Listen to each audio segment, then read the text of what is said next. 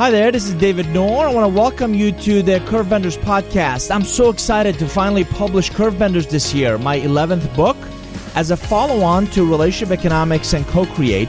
By the way, if you're curious, in short, Curvebenders are your strategic relationships that enable this personal reinvention, this organizational reinvention in the future. Our research points to 15 forces that will dramatically impact the future of how we'll work, live, play, and give. The global pandemic is just one example.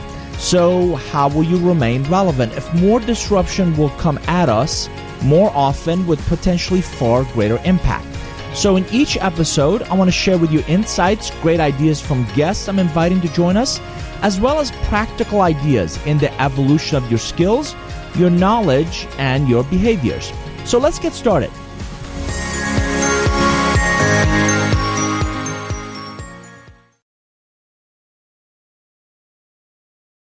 Hi, everybody. Noor here. Let me ask you, what are you really getting from the public social networks? Have you noticed most are becoming increasingly divisive or highly self-promotional? Are you getting solicited for various products or services from a barrage of people you don't know? I'm seeing an interesting trend, one of micro-communities made up of smaller but more intimate gatherings of like-minded professionals. I've always believed that people fundamentally gather for two reasons, content and community. So what can I learn, and who else can I meet that I wouldn't otherwise? That's exactly what we've done. Earlier this year, we launched our private online community called the Noor Forum. It's a place where like-minded professionals are gathering to learn, share, and grow through insights about strategic relationships, visual storytelling, and their personal reinvention through this idea of non-linear growth. This is also where you'll find the show notes from this episode, articles, references to position papers by my podcast guests. It's where I am every day, engaging now over 2,500 members, sharing exclusive content, resources, and events. So I hope you'll check it out at nourgroup.com/forum. That's nourgroup.com/forum. Welcome back to another episode of the Curvebenders podcast. I'm elated to be joined by someone I've admired from a distance for some time. Michael Watkins, welcome to our podcast. Delighted to be with you, David. It's great to have you. Michael, for those who may not, they've lived in a cave, who may not know as much about you or your work, can you briefly start with a brief kind of professional background? And I'm particularly curious of your current focus. Sure. Engineer, sometimes say recovering engineer because I'm still sort of working on the implications. Harvard, game theory, decision theory, taught at Harvard for 13 years, founded a consulting company, mostly work and have worked for the last almost 20 years, David, on helping leaders make successful transitions into new roles. One of the things, many things you're really well known for is the book, The First 90 Days. Michael, I've always believed I learn as much about my own books after they're published because people will read them and they'll challenge your assumptions and some of the assertions you've made. Are there some things you've learned since the release of that seminal work that either refute your suppositions in the book or reinforce them? Well, of course, David, everything has been reinforced, right? As you know well, I'm kidding, of course. So look, the book was written originally 2003. I did a second edition in 2012 because so much had changed, right, in the interim, including, a fair amount of technology change, globalization had accelerated. And I'm actually just winding up right now to do a third edition of the book because so much has changed again. And so when you say the book, it's kind of a little bit of a moving target. And I try to incorporate what I learned pretty continuously into what I write. Are there big things that I think were wrong about the original? Yeah, no. Was there much more depth and nuance to certain ones? And I'll just give you a really quick example, like when you show up and how you plan to show up for a brand new job before you even arrive. There was virtually nothing in the original book about that subject, right? But it turns out to be incredibly important, right? And so it's something I'm really working on very actively now, which is how do you arrive well in a new job? And that will go into the new edition. I guess there's been a couple points of contention, right? So people have sometimes said that I said transitions take 90 days. And if you read carefully, I never say that, right? Transitions take the time they take, depending on the situation, right? And so, my viewpoint on this has always been use the first 90 days as efficiently and as effectively as possible. So that would be one. I think secure early wins. I got some pushback around secure early wins. I mean, I believe you need early wins to gain momentum. People sometimes, interpreted that as just kind of doing easy things, quick wins to do things. And so I had to do some thinking about when I say early wins, what do I really mean, right? And again, getting a little bit more nuanced, a little bit more granular. I'm particularly interested in that arriving well. Can you give our audience one or two glimpses? Sure. Absolutely, right? So, these days I mostly coach CEOs, and those CEOs are either, internally promoted. So one I'm working with right now is CFO promoted to, CEO of a big healthcare chain. Other situations, it's folks that are coming in from the outside.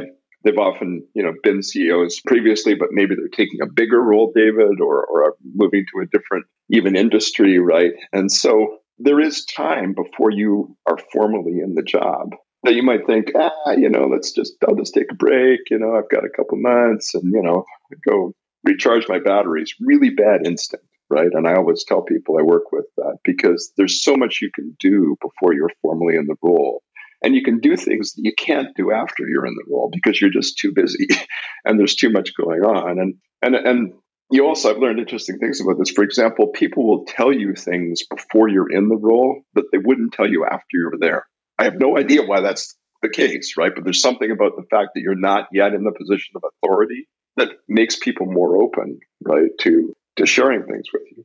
And so when I'm working with a CEO, I'm planning in pretty exquisite detail what they're going to do when they're going to arrive, what are their key messages, what are the symbolic acts they want they're going to, commit, how are they going to signal what they care about.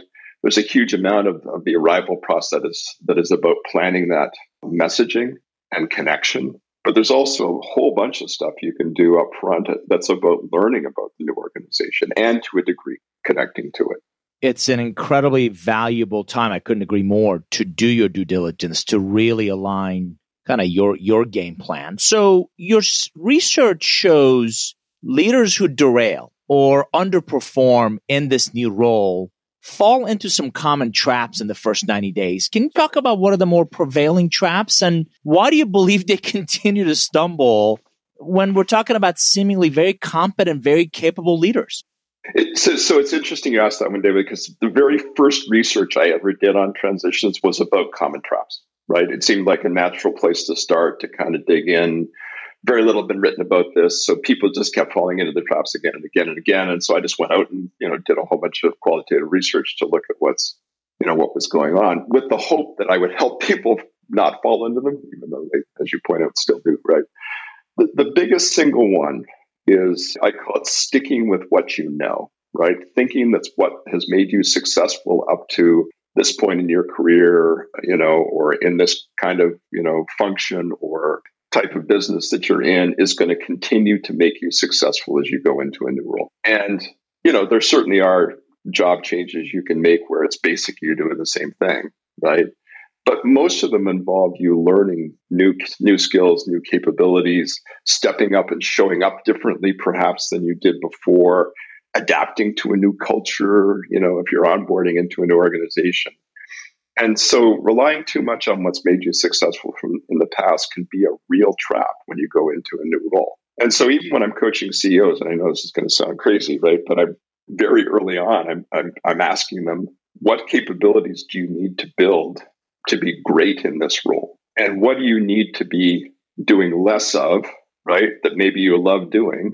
And what do you need to be doing more of that perhaps you're not so wonderful at doing?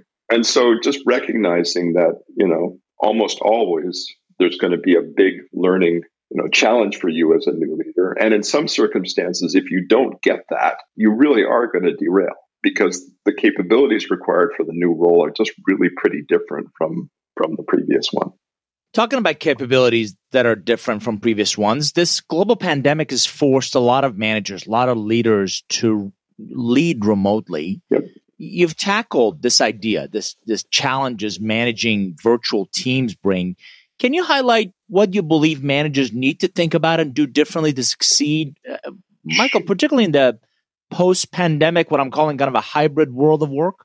So I'm glad you qualified that, David, right? Because I see so much of what we've been doing as kind of band-aids, right? Kind of making do with what we can do virtually, trying to keep our team sustained over time, and I think there's real limits to that. And I think we're seeing those limits, right? The ability to sustain a shared culture, the ability to really keep people connected, the ability to do innovation. What the research is showing is that there's real limits on your ability to do those things in the virtual world, right? And so a colleague of mine at IMD, where I teach now, business school in Switzerland, Robert Heuberg, and I have been doing a whole bunch of research on this. And we started by asking, if we were not constrained from meeting in person, but we have this amazing new technology that obviously, increases efficiency dramatically, reduces cost dramatically, what do we expect that the equilibrium would look like, right? And what is it that you want to do virtually, and what is it you want to do together? Because to us, at least, that points the direction for where the future of work is eventually going to go, right? We'll talk about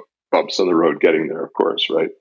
And what you find is that if it's one-on-one work, I do all my coaching now virtually. I'm not going to go back to doing a lot of coaching, in person. I'll do some, right? But it works extremely well. If it's transactional in teams, right? We're coordinating, we're sharing information. That works really well.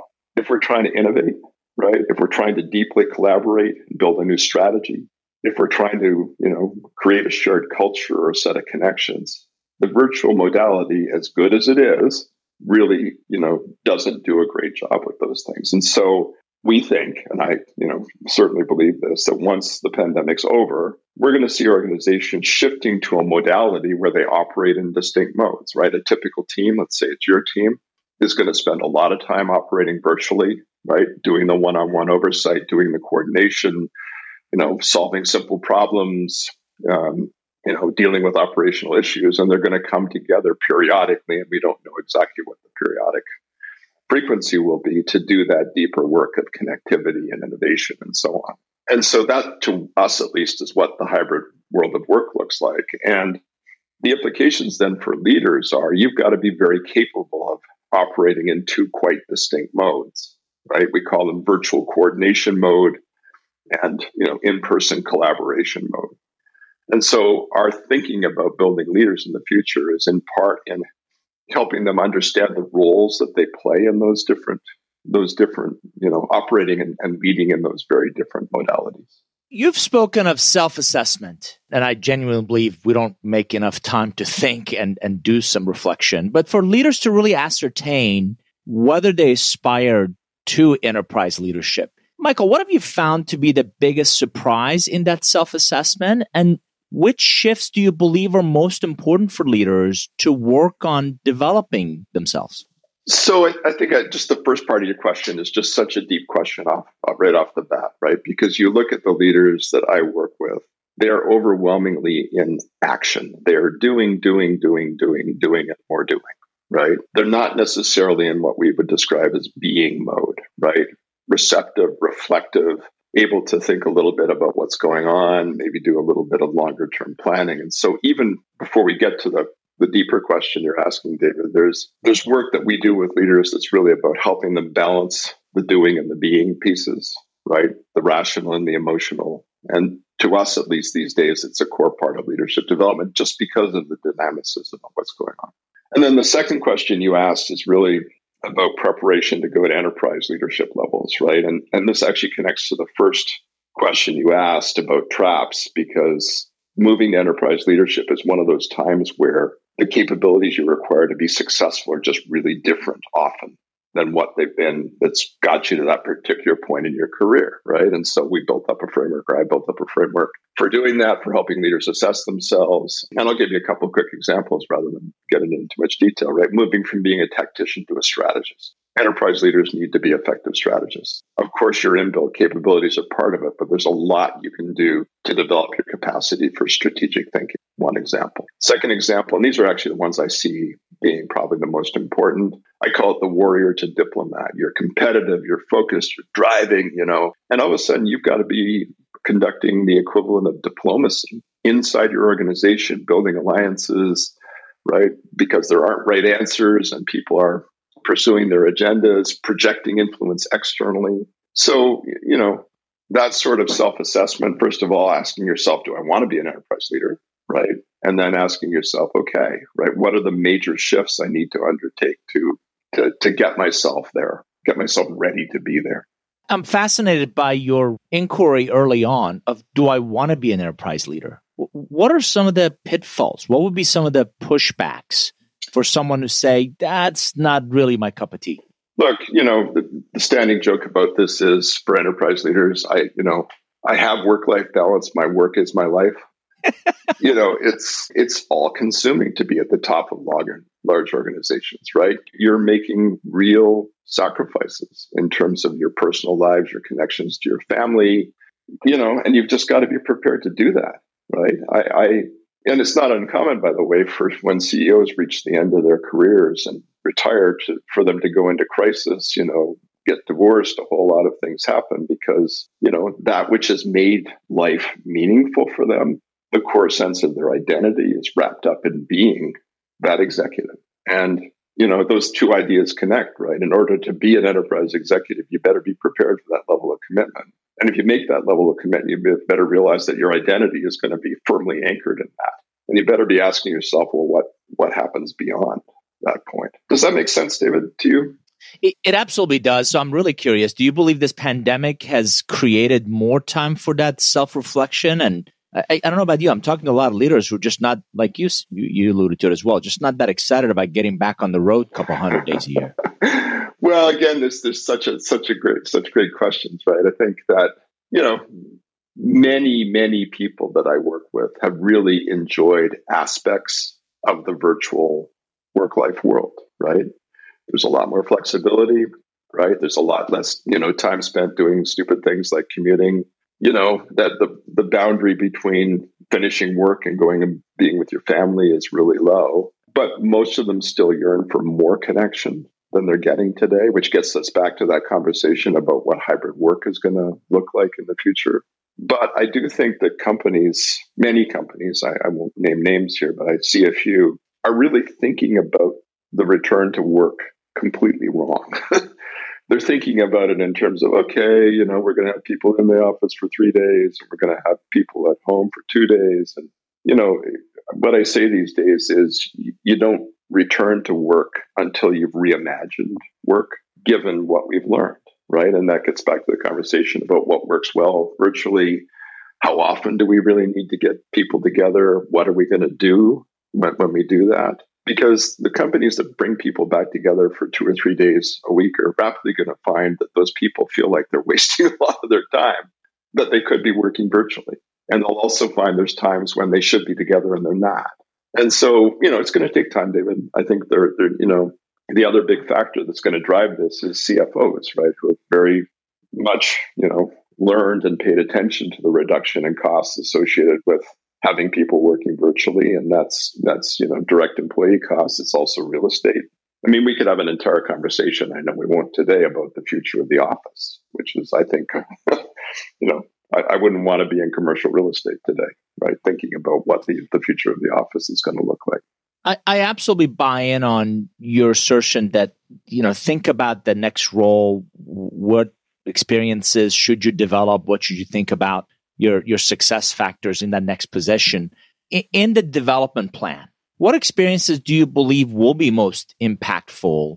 And Michael, again, I want to focus a lens on the post-pandemic kind of future of that enterprise value creation. What do you see as some of that development that those leaders really need to immerse themselves in? So, the answer pre-pandemic would have been, if you're operating a global business, you'd want to be in the various sectors of the business. You'd want to, have exposure to enough of the functions to be effective. You'd want to spend time in different geographies. That's the kind of standard experience formula that takes people to the top, makes them, plausible candidates. I think that it's just such an interesting question, right? Because the whole notion of kind of regional roles, for example, I think is just going to kind of go away, right? Because we now have the ability to do things virtually, globally. I think you're going to see businesses organizing themselves in entirely different ways, right? The example, I was talking with someone recently about this. She has a dear friend who's pretty senior in a bank and basically operates core clients across a broad range of industries for Scandinavia, right? And she's based in Denmark. And she's really worried, right? Because, she hasn't had to travel. Things are going perfectly fine, right? It's more efficient, so they're going to need less people like her. And it's probably going to make more sense to focus someone like her on a particular type of client globally rather than on someone in regions. So, and I'm getting around to your question. I know I'm taking a bit of time to get there, right? Which is, I think the enterprise leaders of the future need to start by envisioning the organization of the future and asking where the most critical activities are going to come, because the recipe to get to the top is to put yourself in the core. That's the recipe, right? The core recipe for getting to the top of an organization is don't be in the periphery, be in the core. And if the core is changing, right, then, folks have to be really thinking hard about what do I need to do to either stay in the core, right, or find the new core and be a part of it. Do you see what I'm saying, David? I am. I absolutely see it. The challenge is that core is a pretty expensive real estate. There's only so many seats at that table. So, Michael, that makes a lot of sense. My thought is the core seems to be fairly expensive real estate, right? So there's only a few available seats. Not everybody can be in that core. What are you coaching folks to both identify, but also really make themselves a very viable candidate to be brought into those core opportunities, initiatives, direction? Yeah, I guess a couple of things come to mind right off the top, right?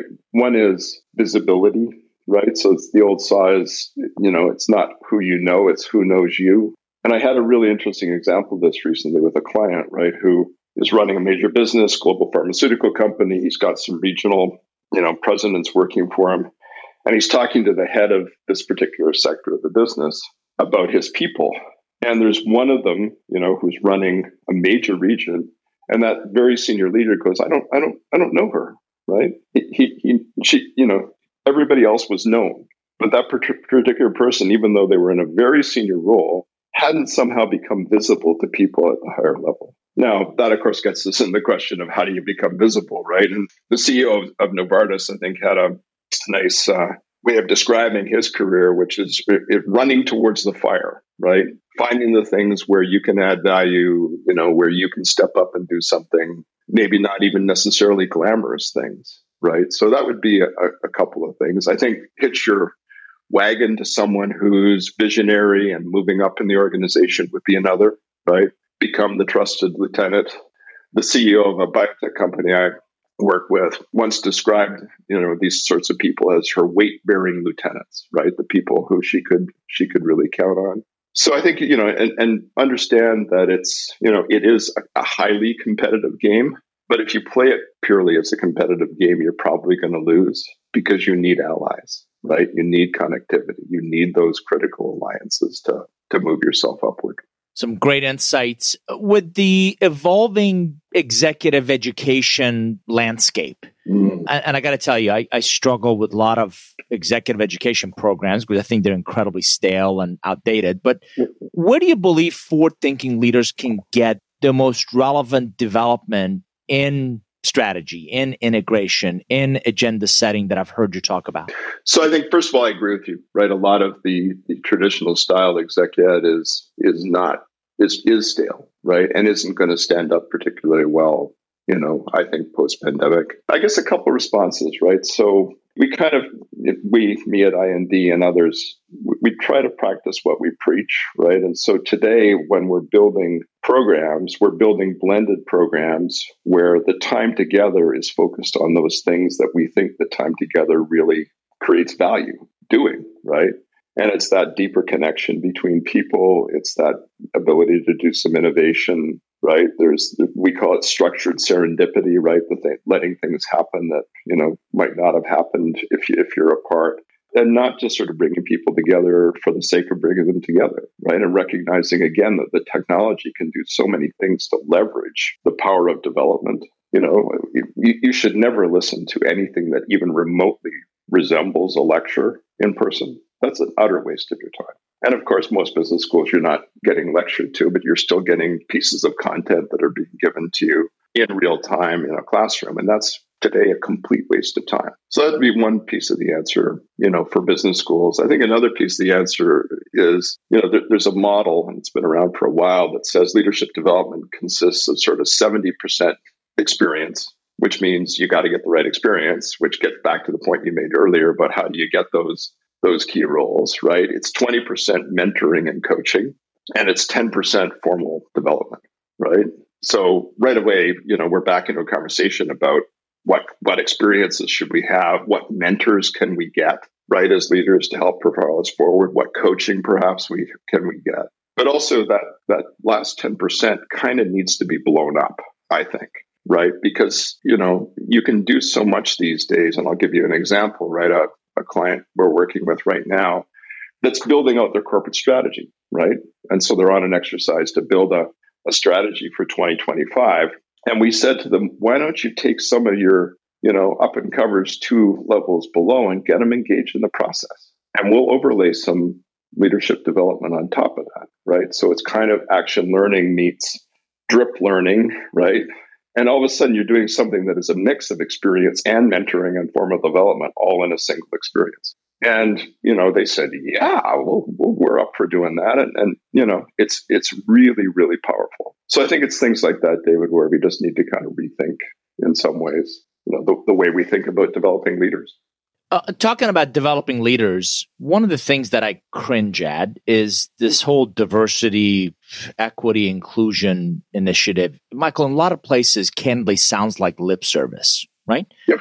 Where do you believe real DE&I can change or change can occur at really the organizational level through learning, through development, through some of what you're advocating, which is leaders to really think and lead differently?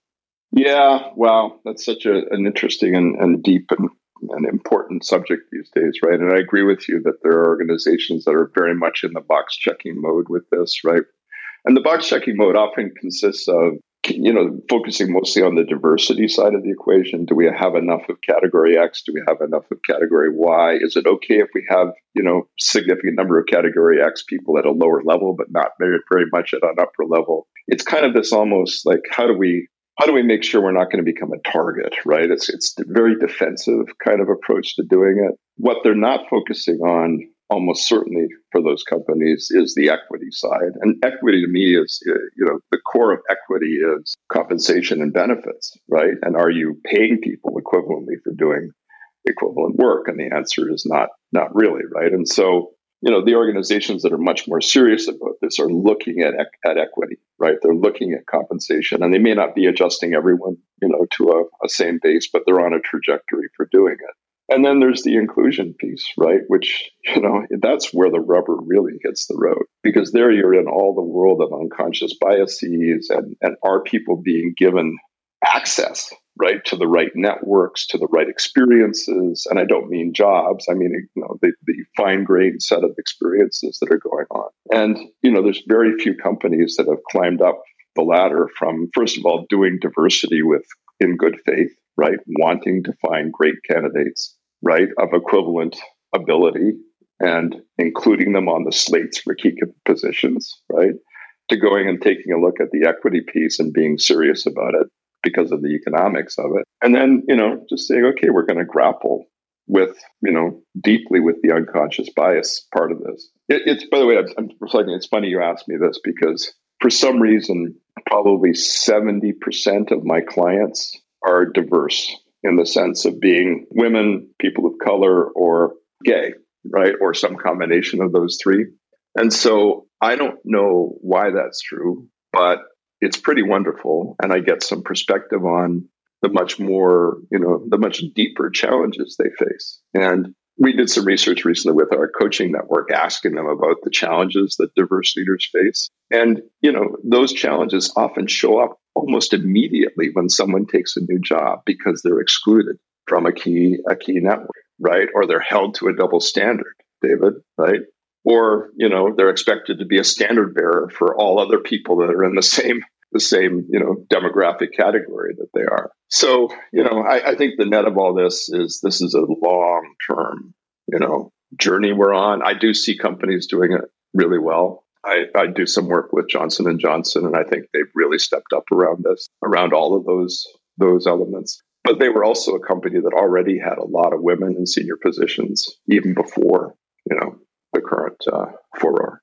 You're exactly right that it's not an easy or a short-term fix. And I'm fascinated by your client mix and whether that was intentional or just happened serendipitously. And right, I even have an explanation for why it's why my clients are what they are, right? Because please, yeah, well, no, so why am I interested in transitions, and why did it resonate so deeply for me, right? And in retrospect, it's obvious, but between the ages of 3 and 11, I moved 7 times. My father was working on power dam projects in northern Canada, and or power line projects, and so every year or so we'd pick up and move to a new place, and every year or so I had to fit back in again, and every year or so I felt like the outsider and the underdog.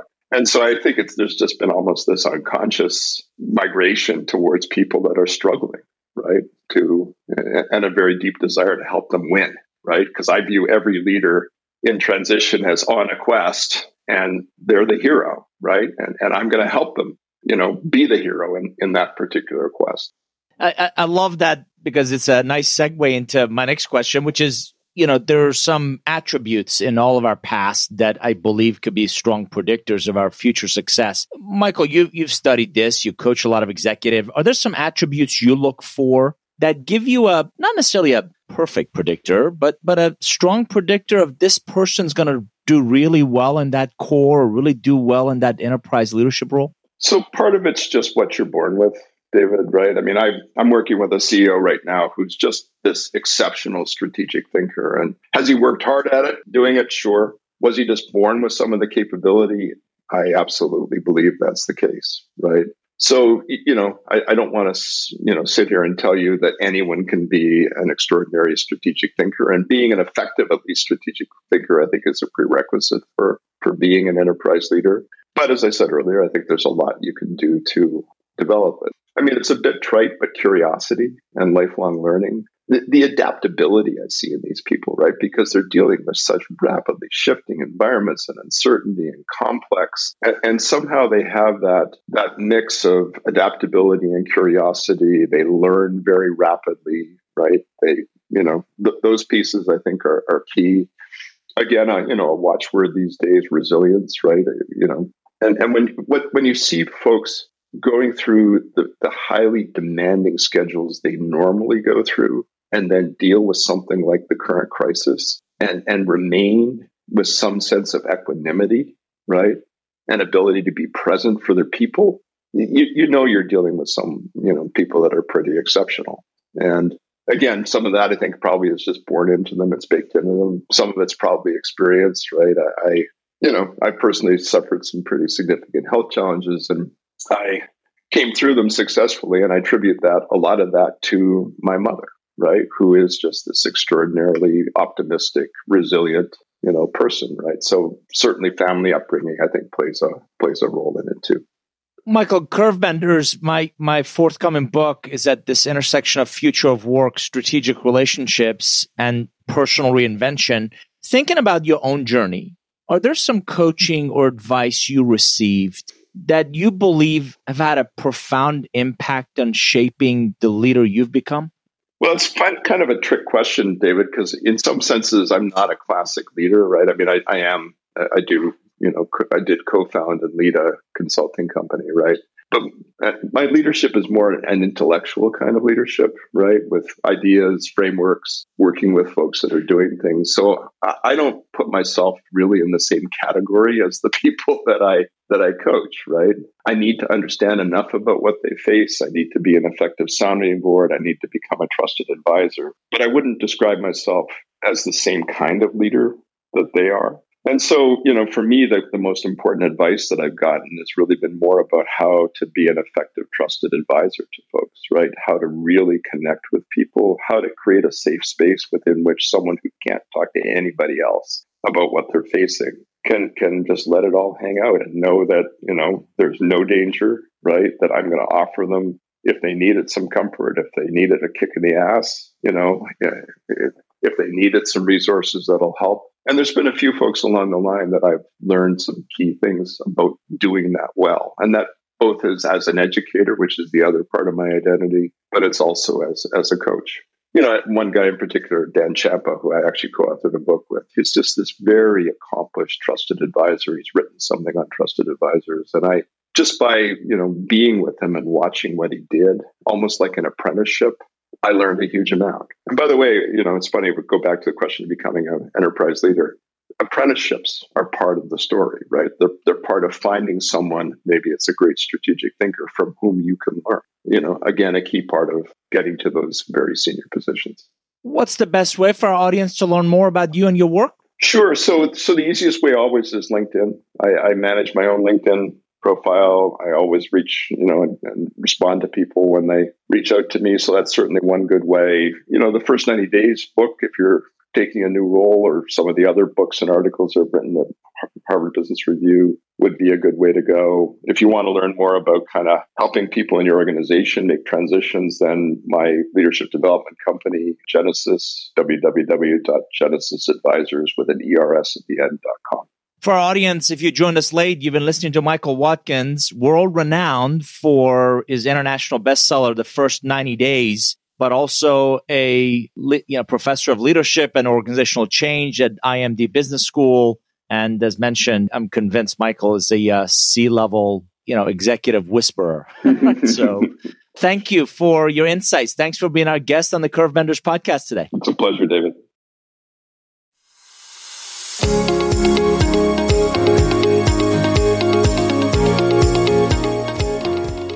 By the way, 3 quick points. We turned the show notes from these podcasts into more in-depth articles. You can find those in our online private community called The Forum. So check that out at norgroup.com/forum. Number 2, we've completely revamped our newsletter to make them even more practical and relevant, with both a free and a premium version coming up. So check that out at norgroup.com/newsletter. And lastly, we want to bring the content from these episodes to life. So check out our various social media channels with the hashtag Curvebenders for the latest updates.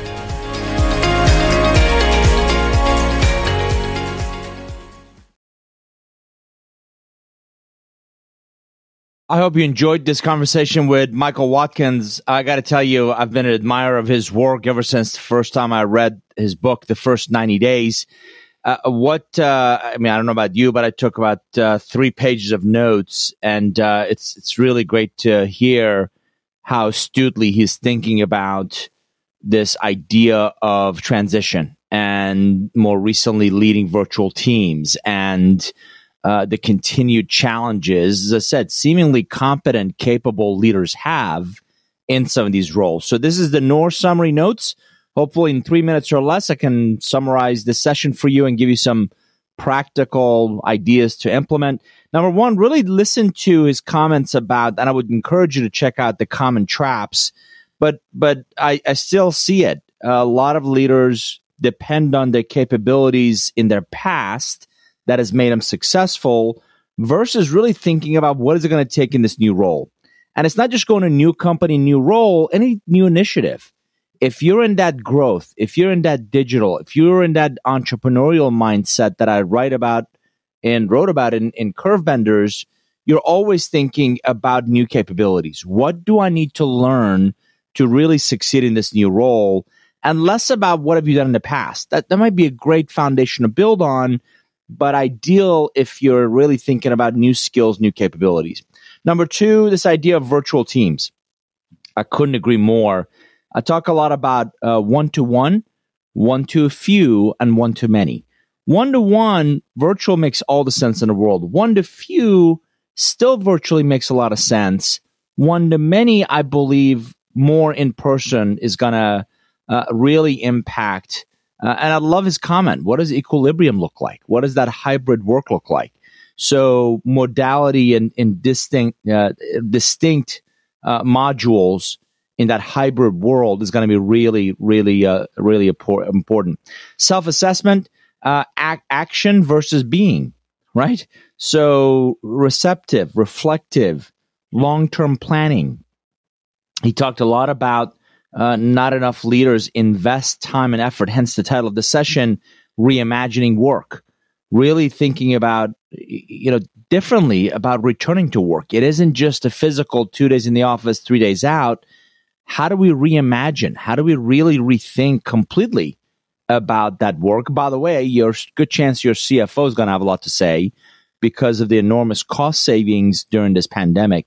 Last but not least, again, I really appreciate his insights about, predictors of successful future leaders, right? Curiosity, adaptability, lifelong learning, and doing that rapidly. So are you asking yourself these questions? Are you really internalizing your own personal and professional growth? Just as a quick reminder, Michael is going to be our guest on a LinkedIn Live. So stay tuned for exact dates on that. Those are always at noon Eastern. Number two, I turn the show notes from these podcasts into more in-depth articles and post them in our private online community called the NOR Forum. So I hope you'll join us at norgroup.com/forum. Number three, some amazing guests coming up. So I hope you'll subscribe to the Curvebenders podcast wherever you consume podcasts or at NOR Group, NOURgroup.com/podcast.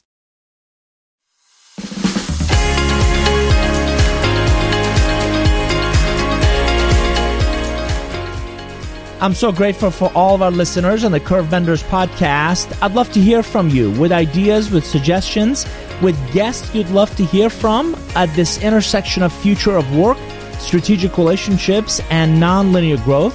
You can simply email podcast@norgroup.com or follow us on various social media channels where I use the hashtag Curvebenders to keep you posted on our latest progress.